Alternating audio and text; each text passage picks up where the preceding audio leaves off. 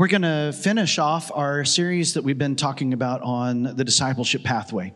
That we've been talking about worship, about the entry level, the growth level, and then the maturity level today. That on our discipleship pathway, remember, we've got 7 different things that we believe that to be more like Jesus, to live, love, and go like Jesus, we need to do these things. We need to study God's word. We need to pray. We need to connect with others. We need to worship and others. And so today we're going to be finishing up our talk on worship. And so if we remember the first 2, go ahead and go to that next one there. Remember we talked about recognizing God's presence, of just being aware of God's presence, of seeing him in nature, seeing him in the lives of others, and just seeing his hand at work in our world. To recognize God's presence, to pause, to be patient, to slow down. And then we talked about exploring God's presence through worship, through song, through prayer, through Bible study, through teaching, through listening, through participating in mission and sharing together. I mean, even what Jimmy was talking about, how many grilled cheeses can you flip? And you know somebody incredibly well, and that is part of worship. And the final step today is actually taking that next step of not just saying, okay, God, I see that you're here. Okay, God, now I want to know more about you, but God, I want to surrender to your presence in my life. So what does that mean? Because in Scripture it says that we're to take up our cross daily, right? And I actually heard this on a show this week. I don't remember what we were watching on Netflix. But somebody just goes, yeah, everybody's got a cross to bear, right? But that has this negative connotation, right? That I've got this burden, I've just got this something that's going to saddle my shoulders, and I've just got a cross to bear, and just everybody's got one, so I got to just get on with life and move on with. That's not what it's talking about. When we take up our cross each and every day, we're surrendering to God's presence, to his will in our lives. And we think, well, that just kind of feels like, well, I just got to chip away at who I am so that I become more like God, right? And so if you think about a sculptor taking that, massive piece of granite or marble or a tree, a giant tree trunk, and they just start chipping away and you go, doggone it. Jesus didn't want me to say those words. And so we chip away at who we think we are and we try and make ourselves to be more like Christ, right? Or is that really what Scripture is talking about? Because in Romans chapter 12, verse 2, it says that we're not to be conformed to the pattern of this world, but we're to be transformed by the renewing of our minds. And as I think about the words conform and transform, I think about conforming as like that chipping away process. That's kind of negative. Like it'd be trying to take a Nerf, like a Nerf soccer ball or something, basketball, and putting rubber bands on it so that it looks like something else. That's conforming, or taking a knife to it and trying to make something else out of that. But when Jesus says that we're to be transformed, that is more like awakening something out of us. It's not whittling away and making us less than or different than. It's about transforming. It's about awakening something within us. The great sculptor Rodin even talked about that I am just a facilitator, he said. I am just here to reveal the beauty that is within this rock. That with one hit of the chisel and hammer, all of a sudden, the form that was already in the rock is there. That I'm just a revealer of the beauty inside. When we are transformed, we are letting God reveal the beauty that is within us. It's not about being conformed. I mean, being conformed to this world is where we're chipping away. We're chipping away at the identity of God in us to be more like the world.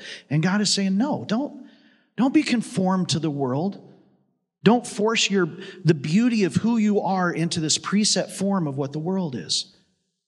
Because in Genesis chapter 1, whose image are we created in? Say it again. God. And who is God in human form? Jesus. And who are we to live, love, and go like? Jesus, the human expression of God in this place, right? So if we're to be more like Jesus and we're to be transformed into our original image, Because it says we're not transformed by the changing of our mind or the initiating something new within us. No, it says renewed. We are transformed. We're renewed into the image that we were created in. So conforming is taking the image of God in us and chipping it away and smushing it and making it look like the world, which is unnatural. And being transformed by the renewing of our mind is like, remember the little toys you got as a kid, all of us older fellers and gals? Remember you had the tiny little stegosaurus and you put water on it and went, right? That's what God does for us. When we pour Jesus into our lives just go poof, and we become more like Christ. That is the process of surrendering to His will, of letting God be the sculptor of our lives, saying, I'm just going to reveal the beauty that you have already been created in. Stop chipping away at yourself. Stop conforming, trying to be like whatever you see on TV or Instagram or TikTok or social media, Snapchat, whatever. Don't try and look like something else. Look like you, because you have been made beautiful and perfect in His eyes. You are His image in us. So surrendering to God's presence is saying, okay, God, I see you. I see you in the mountains. We lived in Colorado for 12 years. I still go there. Sorry. I pretend they're to the west. Every time I look out my door, there's mountains to the west. But I see you in the trees, Lord. When I see the hawk sitting on the top of a telephone pole driving down 37, I'm reminded of God's power. When I see the love in the eyes of family and friends and I see someone serving or acting or speaking about Jesus, I'm reminded of God in those around us, and I recognize God. And then I explore Him and I study and I pray and I worship and I sing and I just spend time in God's presence. But do we finally get to the point of saying, God, reveal your image in me? I don't want to just see you. I don't want to just know you. I want to be like you. And so when we say here at New Hope that we want to be Jesus in every corner of our world, to live, love, and go like Jesus, that means, God, transform us in the renewing of our mind. That we surrender to you, that we take up our cross each and every day, not as a burden, but as a joy. Because God is taking that cross, He's taking His sacrifice, and He's using it to renew our minds. To get rid of the junk of this world, the sin, all of that junk. He gets rid of it and renews us, transforms us into His image. So I hope that you will stay on this journey of worship, because it's not this. I mean, we get comments on YouTube quite often. Randy and Zach's sermons get snipped down, and you probably see them on Facebook and Instagram, right? We get comments all the time of people like, would you really want to serve a God like that? God is not asking us to chip away, modify, to become somebody that we don't feel like we are today. He's asking us to give Him permission to reveal the beauty of His image in us. Let's sing. Thanks for tuning in to the New Hope Church podcast. If you would do us a favor and like or subscribe on your favorite platform, we would really appreciate it. Also, if you happen to have any questions, feel free to reach out to us at questions@becomehope.com. Have a great week, and know that we are praying for you as you seek to be Jesus in every corner of your world.